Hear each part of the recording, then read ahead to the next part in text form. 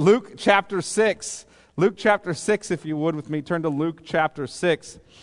We're going to start in verse 1. On a Sabbath, while he, that he there is Jesus, was going through the grain fields, his disciples plucked and ate some heads of grain, rubbing them in their hands. But some of the Pharisees said, "Why are you doing what is not lawful to do on the Sabbath?" And Jesus answered them, "Have you not read what David did when he was hungry, he and those who were with him, how he entered the house of God and took and ate the bread of the presence, which is not lawful for any but the priest to eat, and also gave it to those with him? And he said to them, the Son of Man is Lord of the Sabbath." On another Sabbath, he entered the synagogue and was teaching. And a man was there whose right hand was withered. And the scribes and the Pharisees watched him to see whether he would heal on the Sabbath, so that they might find a reason to accuse him. But he knew their thoughts. And he said to the man with the withered hand, "Come and stand here." And he rose and stood there. And Jesus said to them, "I ask you, is it lawful on the Sabbath to do good or to do harm, to save life or to destroy it?" And after looking around at them all, he said to him, "Stretch out your hand." And he did so, and his hand was restored. But they were filled with fury and discussed with one another what they might do to Jesus. Let me pray. Father, we ask that as we attend to your word this morning, as we examine it, that you would examine us by it, that we would understand how often the motivations of our own heart toward the law are to somehow try to keep it as a performance standard, rather than seeing it as something that is gracious, that points us forward to your Son, seeing it as something that guides us as your sons and daughters in Christ, as a blessing and a gift. Pray that you would help us to understand that this morning, that as we look at your word, that you would turn on the lights in our dark heads, and that we would see the truth, we love it and rejoice over it, that we would know that Jesus is in fact Lord of the Sabbath. He is our hope and our eternal rest. In Jesus' name, amen. Well, I occasionally get questions about the Sabbath and how it's to be celebrated and what day it happens on, or what is Sunday worship and why do we do that, and et cetera, et cetera. I occasionally get those questions from Christians. Well, they come something like this: why should I come to worship every Sunday? Or what is the Sabbath? Or why should I set aside a day in my week from things like homework or my vocational work, or perhaps even things like competitive sports, or et cetera, et cetera? Why should I treat Sunday different from just being a second Saturday? I mean, isn't that really being legalistic? That's the question that I'm often asked. Why should I set aside that day to rest and worship and enjoy time with family and friends? What if I have a job that requires me to work on a Sunday? Why did God set apart one day in 7? And does that still matter now that Jesus has come? Now see, that's a lot of questions. And I don't have time to answer all of them this morning, nor do I intend to. However, I'm going to hit on the sort of basic or essential question in there, which is this: why did God set apart one day in 7? What is the purpose of the Sabbath? What's the purpose of it? In other words, what I want to talk about is what the purpose of the Sabbath really is, and then what I want to address is 2 ways in which we tend to undermine the gospel. Now I want you to hear that, in which we undermine the gospel with our wrong-headed approach to the topic or the subject of the Sabbath. So why did God give the 4th commandment? Why did he give it? Why did he give the command to rest one day in 7? And then how does that lead to the opportunity for us in some way to abuse it and thereby undermine the gospel? Okay, that you guys understand? That's the subject. Okay, so let's take the first question. Here's the first question. Why did God give a Sabbath command? What was that all about anyway? Let's look with me at the text, but I want you to hear this answer, because I want you to hear this first, and then we'll look at the text on it. The Sabbath command, or the fourth commandment. You guys have heard of the 10 commandments? God gave 10 commandments. The fourth one is the commandment to rest on the Sabbath. The fourth commandment was given to point forward to our rest in Jesus. Hear that? It was given to point forward to our rest in Jesus. So look at verse 1. On a Sabbath, you'll notice that word continues to come up again and again, because Jesus regularly, in fact, you might say religiously, kept the Sabbath. Jesus was one who on every Sabbath went to the synagogue with God's people, gathered to worship, to teach, etc. He also did some other things like exorcise demons and healed, which will be part of the controversy we'll see in a little bit. But Jesus religiously kept this day. And this day becomes a day of contention between the Pharisees and Jesus. In other words, the Pharisees don't like Jesus' view of this day. It comes up on a Sabbath while he was going through the grain fields.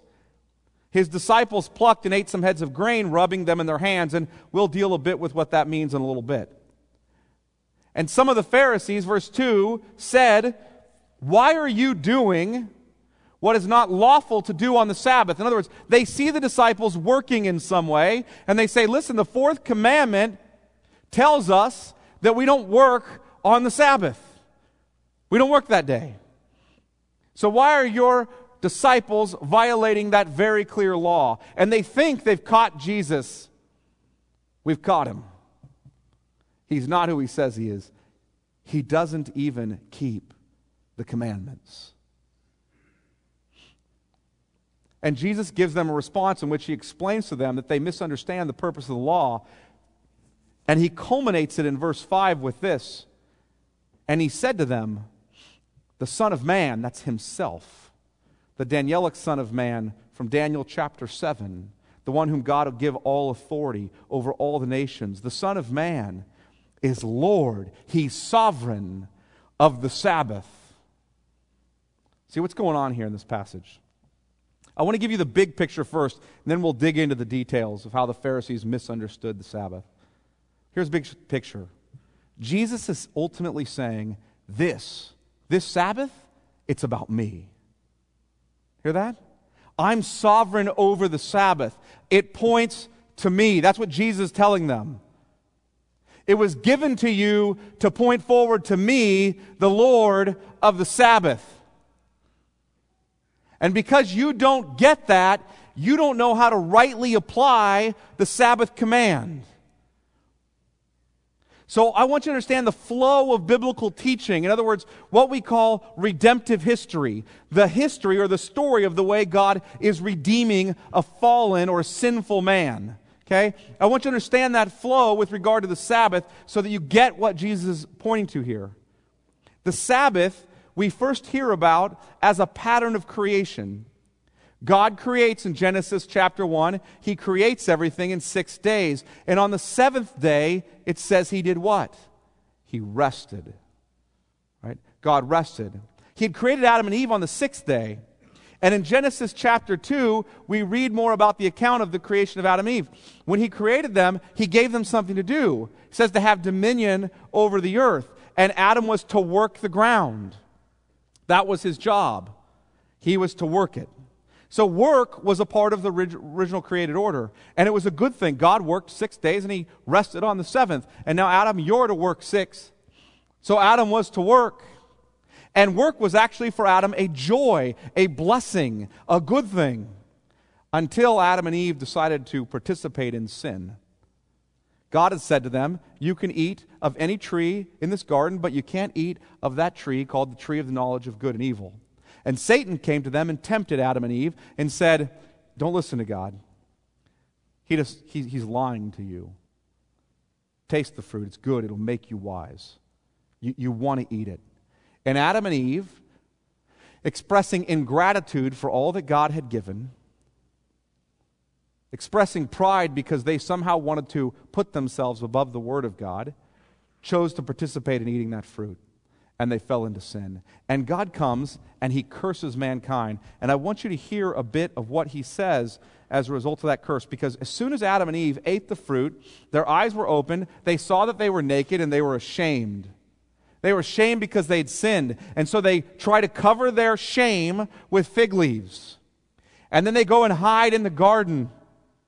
They go and hide behind a bush when they hear God coming because they're afraid. So we see shame and fear and guilt and all of these things that come as a result of their sin. And God comes, and He comes seeking them, as God always does in the story of Scripture. He's always seeking after a lost, sinful, fallen humanity. That's what He's always doing. What does Jesus say about Himself? I have come to seek and save the lost. So God comes seeking them, and He curses them. First, He curses the serpent, but then He goes on, He tells Adam something about his work. In verse 17, He says to Adam, because you've listened to the voice of your wife, and have eaten of the tree of which I commanded you, you shall not eat of it. Cursed is the ground because of you. In pain you shall eat of it all the days of your life. Thorns and thistles it shall bring forth for you, and you shall eat the plants of the field. By the sweat of your face you shall eat bread, till you return to the ground, for out of it you were taken, for you are dust, and to dust you shall return. Here's the point. God says, your work is now going to be frustrated. It's now going to be a toil. It's going to wear you out. You guys ever experienced that with work? Okay? Instead of just going out there and tending the garden and getting all this beautiful fruit and vegetables that you can eat, now what's going to happen is you go out there and tend the garden, and all these weeds are going to grow up. And it's going to make work a pain. Right? And that's what's going to happen to work, and that's what's going to happen to you, Adam. And you're not going to really get the rest you desire any longer. You're not going to get that because you're going to be toiling all the time just to survive. You guys know what that's like, right? But He also gave them a promise in the midst of that curse. In Genesis 3, verse 15, He makes this promise. When He curses the serpent or Satan, He says, I will put enmity between you and the woman, and between your offspring and her offspring. He shall bruise your head, and you shall bruise his heel. Hear that? What's going to happen is there's going to be a seed of the woman who comes. That's the Messiah, the promised one. And what He will do is He will come and He will crush the head of Satan, and He will be attacked in doing it. So when you see the cross of Jesus Christ, that is the bruising of Jesus' heel and the crushing of Satan's head. And that's what we see throughout the biblical story with regard to God. What looks like apparent defeat is in fact God's victory at the cross. And so He says, I'm pointing forward to that. That's a promise I'm making you. And then what you see throughout Scripture is a progressive unfolding or revealing of how that promise is in fact coming to fruition. Hear that?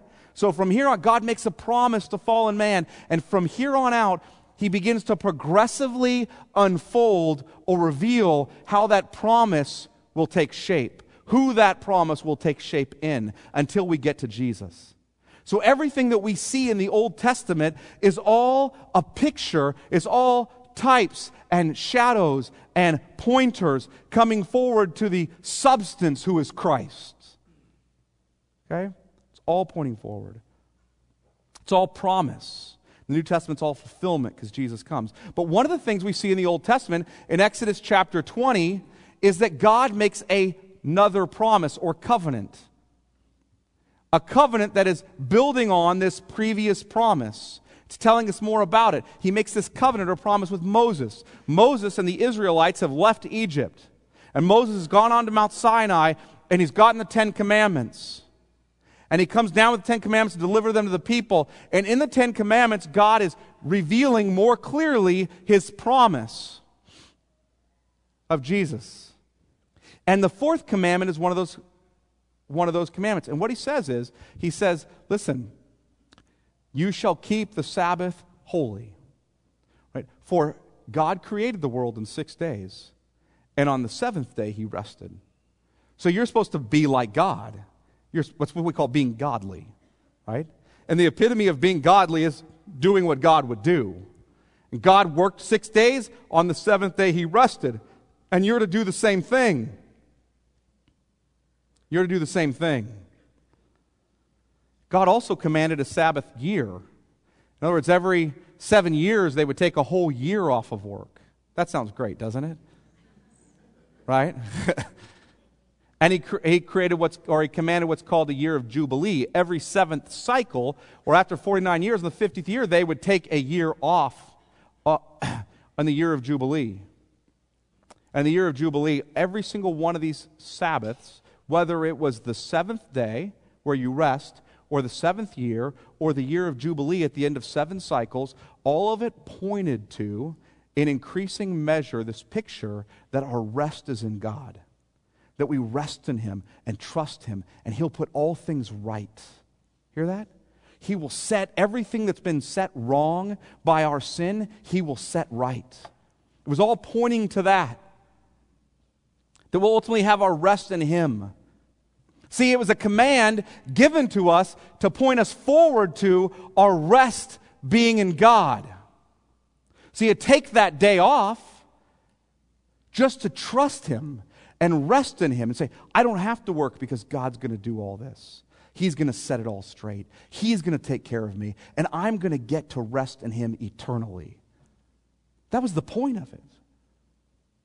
But the Pharisees misunderstood the Sabbath law, and they misunderstood all the other laws with it. And they wrongly saw the Sabbath, as well as the other laws, as another measure of their performance in earning the approval of God. And they missed the purpose of it because ultimately they missed the one who fulfills it, Jesus. See, Sabbath through Scripture is a picture of rest, of things being set right.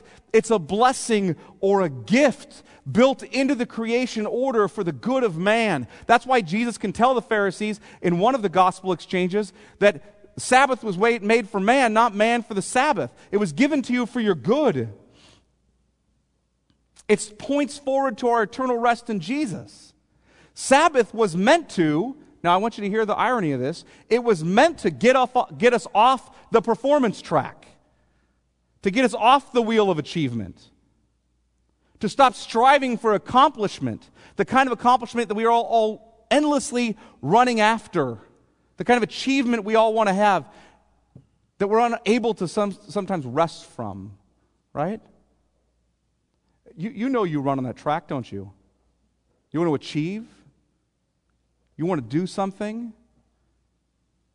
And God gives you a gracious command to put everything aside and trust him and rest in him and experience one day per week, what God promises you will experience eternally in Christ. Hear that? It's a little picture of what's coming. See, that was the point of it. And the Pharisees saw it as a way to achieve and earn God's approval. So now that you understand the larger biblical purpose, what it points to, I want to turn more into the story of Luke here specifically. And I want to see a couple of ways that we undermine the gospel when we don't approach the Sabbath biblically. Okay, a couple of ways that we do that. There's 2 ways that we actually undermine the gospel. I'm going to spend the majority of my time on the first one, because it's predominantly what this passage is dealing with. Here's what it is. Here's the first one. We can undermine the gospel through using Sabbath observance. Do you hear that? I'm talking about the Lord's Day here. I'm not going to deal with why it switched from the 7th day to the first day of the week, except to say it has to do with the resurrection of Jesus, and that's what the apostles celebrated. Okay, so just sort of cope with that and ask me another time, all right? But we can undermine the gospel through using Sabbath observance as a standard of acceptance with God. Do you hear that? We can undermine the gospel by using it as a standard of our acceptance with God. See, when we see the Sabbath as a law to be kept in order to earn God's favor and acceptance, then we misunderstand the whole law in at least 2 brief ways. I want to just sort of subcategory. First, we don't understand the holiness of the law's demands, do we? We don't understand the holiness of them and the fact that we could never reach them. And the fact that the law is supposed to drive us to our need for grace and mercy and encourage us to not try and perform for God, but to look to Him for hope and grace. Second, we don't realize that the law has always been meant to point us to Jesus. So I want to say that as sort of a subcategory. The Old Testament promises and commands were given to point forward to the one who is their fulfillment, Jesus. So what happens when this is misunderstood is that we make the law, that's a good gift, we make that law into a performance standard that we have to keep to earn God's approval. We do it in all sorts of ways. See, when we are basing our standing before God on our own performance, then what happens is we end up missing the grace and mercy of God. And when we don't understand the grace and mercy of God, what happens? We end up being people who aren't gracious and merciful. So let me show you how this works out in the lives of the Pharisees. Here's the first way it works out in their lives. They didn't care about the needs of people. They didn't care about the needs of people. They only cared about their self-imposed standards of holiness. That's what they cared about. In other words, they're self-righteous jerks. Let me look at verse 1 with me. On a Sabbath, while he was going through the grain fields, his disciples plucked and ate some heads of grain, rubbing them in their hands. What they're doing here is they're allowed to, according to the law, glean off the field. So whenever a farmer had a field in that day, what he was supposed to do was he was supposed to leave the exterior of his field ungleaned so that what could happen is the poor, those people who were hungry, could come through and glean from it and take some of it and have something to eat. That was how they served the poor then. You always left the exterior of your land ungleaned so they could come through and take some of it. And what would happen is the poor would come in and they would take that and then they would rub it between their hands so that they could get the kernel of it and then they would eat it. That's a kind of work. It's a threshing. So you would harvest and then you would thresh and then you would eat. So you're not only are you harvesting, that's a kind of work, but then you're threshing and preparing a meal, also a kind of work. Okay? And they're not supposed to work on the Sabbath. So all of a sudden what you see is Jesus and his disciples walking through the edge of a field, gleaning, harvesting, threshing, preparing food and eating it. That's what they were doing because they were hungry, because they were poor and they were in need. And the Pharisees see this. Verse 2, but some of the Pharisees said, why are you doing what is not lawful to do on the Sabbath? What are they eating? It was perfectly lawful for them to glean from the field, so what's the law they're violating? The law they're violating is that they're working. You're not supposed to work, so why are you working? Who are the Pharisees that are asking this question? See, they seem to be quite interested in observing all that Jesus and his friends do, don't they? And nitpicking at it all the time. They're always looking for a stumble. Who are these guys? They're basically conservative Jewish religious leaders. That's who they are. They really were, in some ways, the heroes of the people because they were standing against mixing up Judaism with Rome. The Sadducees were sort of liberal. They were actually the ones who led the Sanhedrin, and they were kind of saying, hey, you know what? Let's go ahead, and so were the Herodians especially. Let's go ahead and let's sort of intermix with Rome, and it's okay if Judaism gets watered down. And the Sadducees, were the guys who, especially the Herodians, were saying, let's buddy up to Herod, and let's do things their way. And then, of course, the Sadducees are saying, you know what? All that Old Testament, you can't take all that literally. That's too much. We like the first 5 books. All this resurrection from the dead stuff and angels and demons. We're not interested in that stuff. The Pharisees, on the other hand, were the guys who are saying, you know what? The whole Old Testament, we believe all of it. We ought to believe it all. We follow it. And we don't want to mix our religion with Rome's politics and somehow get this admixture that's gross. We want to keep it pure. We want to keep the faith pure. And they're out with the people, and the people were behind the Pharisees. And when the Pharisees kicked up the dust, the Sadducees were paying attention because they didn't want the people revolting against them because they were in actual leadership in that they led the Sanhedrin, which is the Jewish council. So that's who the Pharisees are. And the scribes that are with them, they're the law checkers.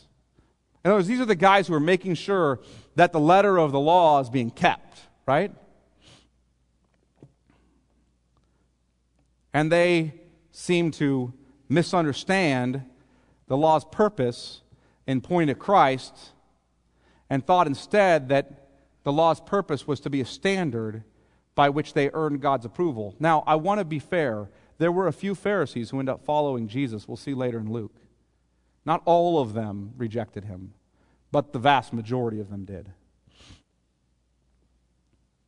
They thought the law was something that they could earn God's approval through. And what they did is they created a whole bunch of tack-on laws to help them judge themselves positively, right? In comparison with others. You guys ever done that?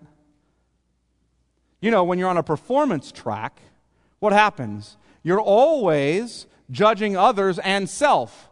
And you have one of two outcomes when you're judging others and against yourself. One of two outcomes. You're either the fairly optimistic person who sort of finds that you stack up really well next to other people, right? I tend to be in that category. That's my sin, okay? Or you're the fairly pessimistic person who finds that you don't stack up well compared to other people at all. Jason tends to fall in that category, right? Neither one of those things are humble, by the way. They're both prideful because we're not supposed to be comparing ourselves with other people. We're not on a performance track. But the Pharisees loved to be on a performance track. And they actually created 39 categories for Sabbath keeping. Ready for that? 39 categories. And in those 39 categories, they had over 2,000 individual offenses that you could commit on the Sabbath. Think about that. 2,000 individual offenses broken into 39 categories. Okay, so the disciples here are violating about 4 categories because they're out there, they're harvesting, they're threshing, they're preparing food. So they're violating 4 of the 39 categories or so, 3 to 4 depending on the scholar you ask, of those categories. And what's interesting is that they had categories or little sub-laws like you can't drag a stick behind you on the ground on the Sabbath. Because if the stick drags in the ground, you're tilling the soil. That's work. Hear that? I'm not kidding. They would say that women, women could not wear a bow in their hair on the Sabbath because that was a burden to their neck. It was work. So you certainly couldn't harvest and thresh and prepare grains for a meal. That's work. And what Jesus does is he teaches them, if you understand Sabbath properly, and that it points to your rest in me, then you'll see why it's okay for those who are hungry to get food on the Sabbath. What Jesus is saying is that these works of necessity are permissible on the Sabbath. See, they misunderstood the original purpose of the law. They misunderstood the original purpose of the law. Look at how Jesus points that out. Verse 3. And Jesus answered them, have you not read what David did when he was hungry? He and those who were with him? Now, Jesus is going to go back to David because the Pharisees love David. They're not going to question David, right? So what did David do? Haven't you read about it? How he entered the house of God, that's the tabernacle, and he took and ate the bread of the presence, which is not lawful for any but the priest to eat, and also gave it to those with him. In other words, what Jesus does, he says, I'm going to point you to the example of David. God had commanded that the bread of the presence, which was kept in the tabernacle, only be eaten by priests. What they did is they put 12 loaves in the tabernacle, the bread of the presence, and they would exchange those loaves every Sabbath. So they would put the loaves in there, the next Sabbath they would exchange them with fresh ones. The only people, when those loaves were taken out on the Sabbath, at the end of the week, the only people who were allowed to eat those loaves were the priests, the Levitical priests. That was the command. But what happened was, David and his men were permitted to eat it. David is a king who wasn't yet in office. Actually, who was king at that time was Saul. And David and his men, his soldiers, were on the run. They were on the run from Saul. Saul knew that David was anointed as king. Saul didn't like that because he didn't want to be overthrown. So Saul was pursuing David and his men. David would not take out Saul because David did not want to hurt God's anointed. And so David respected his position as king and would not take him out. So David and his men were on the run. And they got hungry. They got near starvation. And they came to the tabernacle. And they came to the priest and said, we need something to eat. Let us eat the bread of the presence. And the priest didn't say, but don't you understand? I don't want to violate the law of God and give starving men the bread of the presence. You're just going to have to starve. It's not what he said. The priest said, none of you have had sex with women recently, have you? Because that was one of the standards. They said no. He said, okay, then you can eat this bread, and gave it to them. See, the priest understood that the purpose of the law never included starving out God's people. The purpose of the law never included not taking care of needs people had. It was necessary that these guys eat. God didn't design Sabbath because he wanted people to jump through a hoop. He designed it to demonstrate we can trust him and rest in him and will eventually have eternal rest from our toil. And what the priest knew was that there are weightier matters of the law. Sometimes we think that every sin is equal. They're not. There are weightier matters of the law. And God commanded him, don't let anybody but the priests eat this. But God also said, you don't let God's anointed and his men starve. And that's a weightier matter of the law. You take care of them. It's what happens with Rahab and the spies, right? They come in, and what does Rahab do? She lies, and she's commended for it. Because she's attending to a weightier matter of the law. She's protecting people's lives. God gave Sabbath. He gave it to point forward to our eternal rest in Jesus. And these guys the Pharisees missed the Sabbath law pointed forward to the gracious rest that's coming in Jesus, and that it's not a performance standard through which they can earn God's favor. They miss that. And Jesus is telling them, my disciples are hungry, and there's nothing wrong with them getting something to eat. And who is Jesus to say this, by the way? Verse 5, because they might wonder, who are you to tell us how to interpret the Old Testament? Who are you to tell us what the law is really all about? And Jesus says in verse 5, and he said to them, the Son of Man is Lord of the Sabbath. That's who I am to tell you.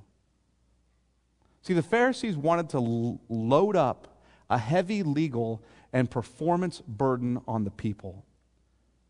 They wanted just to load up a burden of law keeping on them, performing for God's acceptance. And Jesus said to them, I'm the one who says to you, come to me, all who labor and are heavy laden, and I will give you rest. Right, see, are you carrying around the burden? Are you carrying around the burden of being on a performance track with God? So that God will approve you and accept you. So that God won't reject you.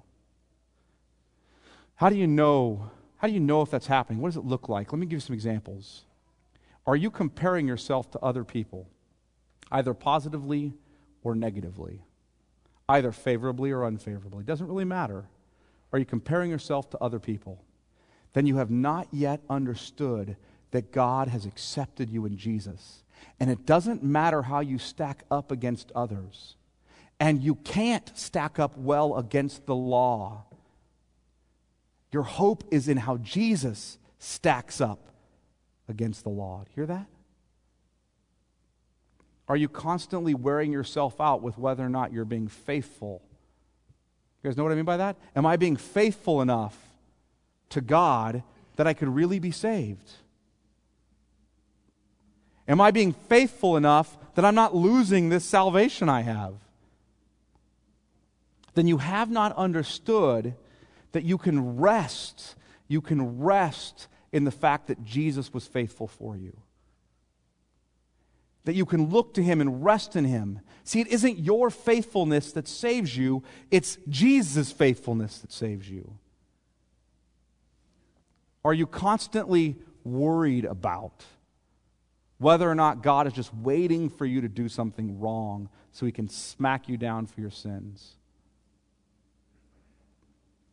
then you haven't understood the fact that he is for you in Jesus. Understood that. You don't have to cower in fear or relentlessly keep your hands to the plow of the law under the concern that God is looking for a reason to punish you. Jesus has earned you all the favor from God that you could ever want or ever need. You can rest in him. See, but not only do the Pharisees not care about the needs of people because they were so consumed with self-righteousness, the Pharisees didn't care about being merciful to people because they didn't understand mercy. Look at verse 6. On another Sabbath, so this is another Sabbath, but Luke is putting these together because he wants us to get a picture.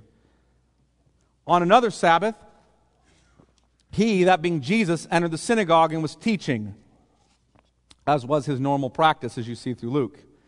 And a man was there whose right hand was withered. Likely this is based because of some sort of paralysis. His hand is withered up, doesn't work anymore. Okay? Verse 7, and the scribes and the Pharisees watched him, and the way the text reads, it's like they're watching him out of the corner of their eye. You know what that kind of watching is like, right? When you're watching out of the corner of your eye, wanting to see if you can catch somebody doing something wrong, suspiciously. And they watched him to see whether he would heal on the Sabbath, so that they might find a reason to accuse him. The irony of that verse. The Pharisees believed that Jesus could heal. They believed it. They just thought he was doing it by the power of Satan, which they will later in Luke, you will see, accuse him of. They were hoping to catch him healing on the Sabbath so they could accuse him of violating the no-work command of the Sabbath. Yet, apparently, it isn't work to follow a guy around and spy on him and then try to plot to kill him. But it is work to heal somebody. Do you see the irony here? These people are following him around to try to catch him so that they can put him to death. Meanwhile saying, we're going to put him to death because of our outrage over the fact that he's healing people.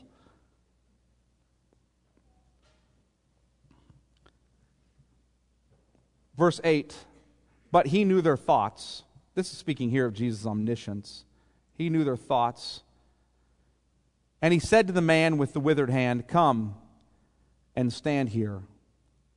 And he rose and stood there. Verse 9, and Jesus said to them, look what he says to the Pharisees, I ask you, and here comes the rebuke. Is it lawful on the Sabbath to do good or to do harm?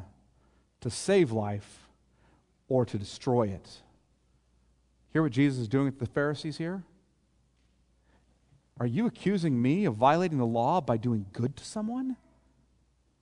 And yet you're seeking to destroy someone on the very same Sabbath? Have you missed the point altogether? How could you ever assume that God's Sabbath command was given to you as a performance track to such an extent that God would prohibit you from being merciful and good to people on that day? It was never given for that reason. How could you not want to be merciful to people on a day that God has given to you to show God's merciful and gracious care for you? Did you get the point? Verse 10, and after looking around at them, he said to him, stretch out your hand. He just looks around at all of them, right? First, you can just imagine the scene. There's all this tension. They're making an accusation. Jesus is about to heal this man, and it's as if the man is only an object lesson that Jesus cares for and is being merciful to him, but he's not looking at the man first. He looks around at all of them. What's lawful to do? And looks at every single one of them. He looks around at them all. And then he turns to the man and says, stretch out your hand. And he did so, and his hand was restored. But they were filled, verse 11, with fury. Literally, this is sort of a rabid, blind, foolish with anger kind of fury. And they discussed with one another what they might do to Jesus. In other Gospels, we find out that they plotted how to kill him. You guys understand what's happening here? And do you see the picture? The Pharisees have twisted the Sabbath into a performance standard through which they earn God's favor. As a result, they've missed the blessed gift of gracious rest and mercy that God is pointing to in the Sabbath. They've missed it. They've made this about their performance, and thus they're angry. They're angry when someone doesn't perform according to their standard. They believe they have righteous indignation. That's what they think. We are righteously indignant. This man is violating God's law. See, how could Jesus violate the law on the Sabbath, they want to know. We would never do this kind of thing. He clearly doesn't care about the holiness of God. The problem, of course, is that they don't understand what the Sabbath is for, and that they were never intended to be unmerciful on the Sabbath. Never. See, the problem with us is that we don't comprehend the grace and mercy of God. And when we don't, we aren't gracious and merciful to others. See, the Pharisees really understood how gracious and merciful that God is to His people. They would never have perverted the Sabbath command into a day where they were prohibited from doing good to people. See, that's a problem for religious types in general, though. Isn't it? Isn't that a problem for religious types in general? Here's what happens. We remove the grace of God from the picture, and we just become cold, angry hypocrites. I mean, sure, we look like we have our mess cleaned up. We look that way. And we lie to ourselves that we're joyful. And we try to deal with our guilt through religious duty or through helping people, and we pretend that we have it all together. But underneath, if we're honest, we feel distant from God. And we lack joy. And we're burdened with guilt. And we're constantly comparing ourselves to others. And sometimes they look good and sometimes we do. And we look at others who aren't quite up to our standards and say things like, well, I never. I can't believe anyone would ever. What kind of people? Yet we forget that we're the kind of people for whom God had to crucify His Son just to relate to. See, when we're a people who understand that we are worse than we ever suspected, did you guys hear that? I want you to pause on that. Because when you come to Jason or I for counseling, and you say, man, I feel like I'm a mess, we're going to say, you have no idea how bad the mess is. Okay? No idea. We are worse than we ever suspected. Until we understand that we're a people who are worse than we ever suspected, who have nothing to bring to the table, that we're that kind of people, those kind of people who we can't believe anyone would ever be like. See, when we understand that God is the kind of God who loves us enough to be gracious and merciful to us, even though we're that kind of people, then we'll be merciful and gracious to others. You see, when we understand both aspects of the cross, both of them, what are they? First, that our sin is so ugly that God had to punish His Son just to relate to us. That's why He went to the cross. Jesus, perfect, sinless, holy, undefiled, tempted in every way, yet without sin. The eternal Son of God on the cross. Why? Because if He didn't go there and pay the penalty for our sins, God is so holy, He could not relate to us because we're that big a mess. If we don't understand the ugliness of the cross, that it's our sin that put Him there, we understand that first, and then second, understand that God loves us and is gracious enough that it pleased Him to put us there. Pleased Him to put Jesus there. If we don't understand both of those aspects, we're never going to be gracious and merciful to people. See, God had to put Jesus on the cross just to relate to us, if He was going to relate to us. So He did.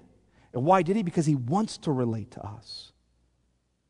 And so it pleased Him to crush His Son That's how God loves us. When you understand both aspects of the cross, then you're moved to be merciful to other people. Self-righteousness dies at the cross. Dies. And the desire to love God and others and to move mercifully toward them comes alive at the cross. You see, we can undermine the gospel by turning the Sabbath command into a performance standard and missing the point that all it was doing was pointing forward to our rest in Jesus. That working would stop for us and we would rest in Him, and that God would care for us. That Jesus was coming to reverse the curse, to be the promise fulfiller. Second, we can also undermine the gospel. This is the last point. I'm going to take it quickly. Second way we undermine the gospel, through ignoring the gift of Sabbath rest. Through ignoring the gift of Sabbath rest that points forward to our eternal rest in Jesus. Hear that? So we can undermine the gospel by wrongly seeing Sabbath as something other than pointing forward to Jesus and enjoying it for that purpose. We can also undermine the gospel by ignoring the gift of Sabbath rest that points us forward to our eternal rest in Jesus. Now, this last point, I'm going to admit, is not immediately available in the text we're looking at. It's really an inference from the text. Jesus doesn't come and tell the Pharisees, don't you understand? The Sabbath observance has come to an end because I'm here. It's not what He says. He says the Son of Man is Lord of the Sabbath. That's what He says. In Matthew 5, He doesn't say, I came to abolish the law and the prophets. He says, I did not come to abolish the law. I came to fulfill them. See, Jesus fulfills it. Jesus kept it Himself. And guess what? So did the disciples. If you want to infer from the church's ongoing practice of setting apart a day, that's what they did. They set apart a day for corporate worship and for works of necessity and mercy. That's what they did. That day was the day of Jesus' resurrection, Sunday, when the new creation began. They set apart that day, the first day of every week. They met corporately and worshiped. They did acts of necessity and mercy on that day. They took offering every first day of the week, according to 1 Corinthians 16. That's when they met to worship, to gather, to enjoy their rest in God. See, the early church understood that while Jesus, according to Hebrews chapter 4, Jesus is our eternal Sabbath rest. He is that. We still live in a time when that is not yet fully experienced. Right? The day's coming when Jesus returns, when all things will be finally and fully put right. That day is coming. When work will no longer be a burden, and we'll have eternal rest in Jesus on that day. However, we still live in a day in which the effects of the fall are all around us, aren't they? We still live in a day where work is a burden, and sin is still present, and weariness still strikes us. So the Sabbath command to take one day for corporate worship and for rest and for works of mercy is still a blessing from God that we can receive and look forward to Jesus' return on that day. See, the grace of God is not a license to sin, and it's not an opportunity to do whatever you want and ignore the law of God as a gracious guide. It's not that. But when you see the law's commands as a slave master, as the commands of a slave master, whom you are trying to earn the approval of, then what happens is you tend to despise all the laws and the hoops you have to jump through, don't you?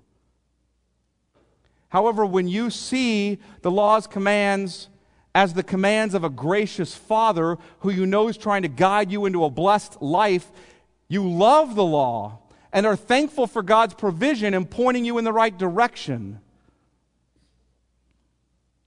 Now, I understand that many of you have jobs that require you to work on Sundays, and that it's necessary to work to care for your families or pay your bills. And clearly, Jesus understands that too. Understands that. However, for those of us who are not in that position, we should seize this gift from God of Sabbath rest. You guys hear that? We should seize this gift from God of Sabbath rest. We should trust God with our future. Listen to that. Trust God with our future enough to put aside our work. Because I say, if God would do all this for me in Christ and promise me eternal rest in Christ, if I believe the gospel, then I believe God and I can trust Him with my future. And I can put aside my work and rest. We should be filled with enough gratitude for our salvation that we desire to gather with other unbelievers to worship. Recognize clearly enough the mercy we've been shown to use this day to show mercy to others.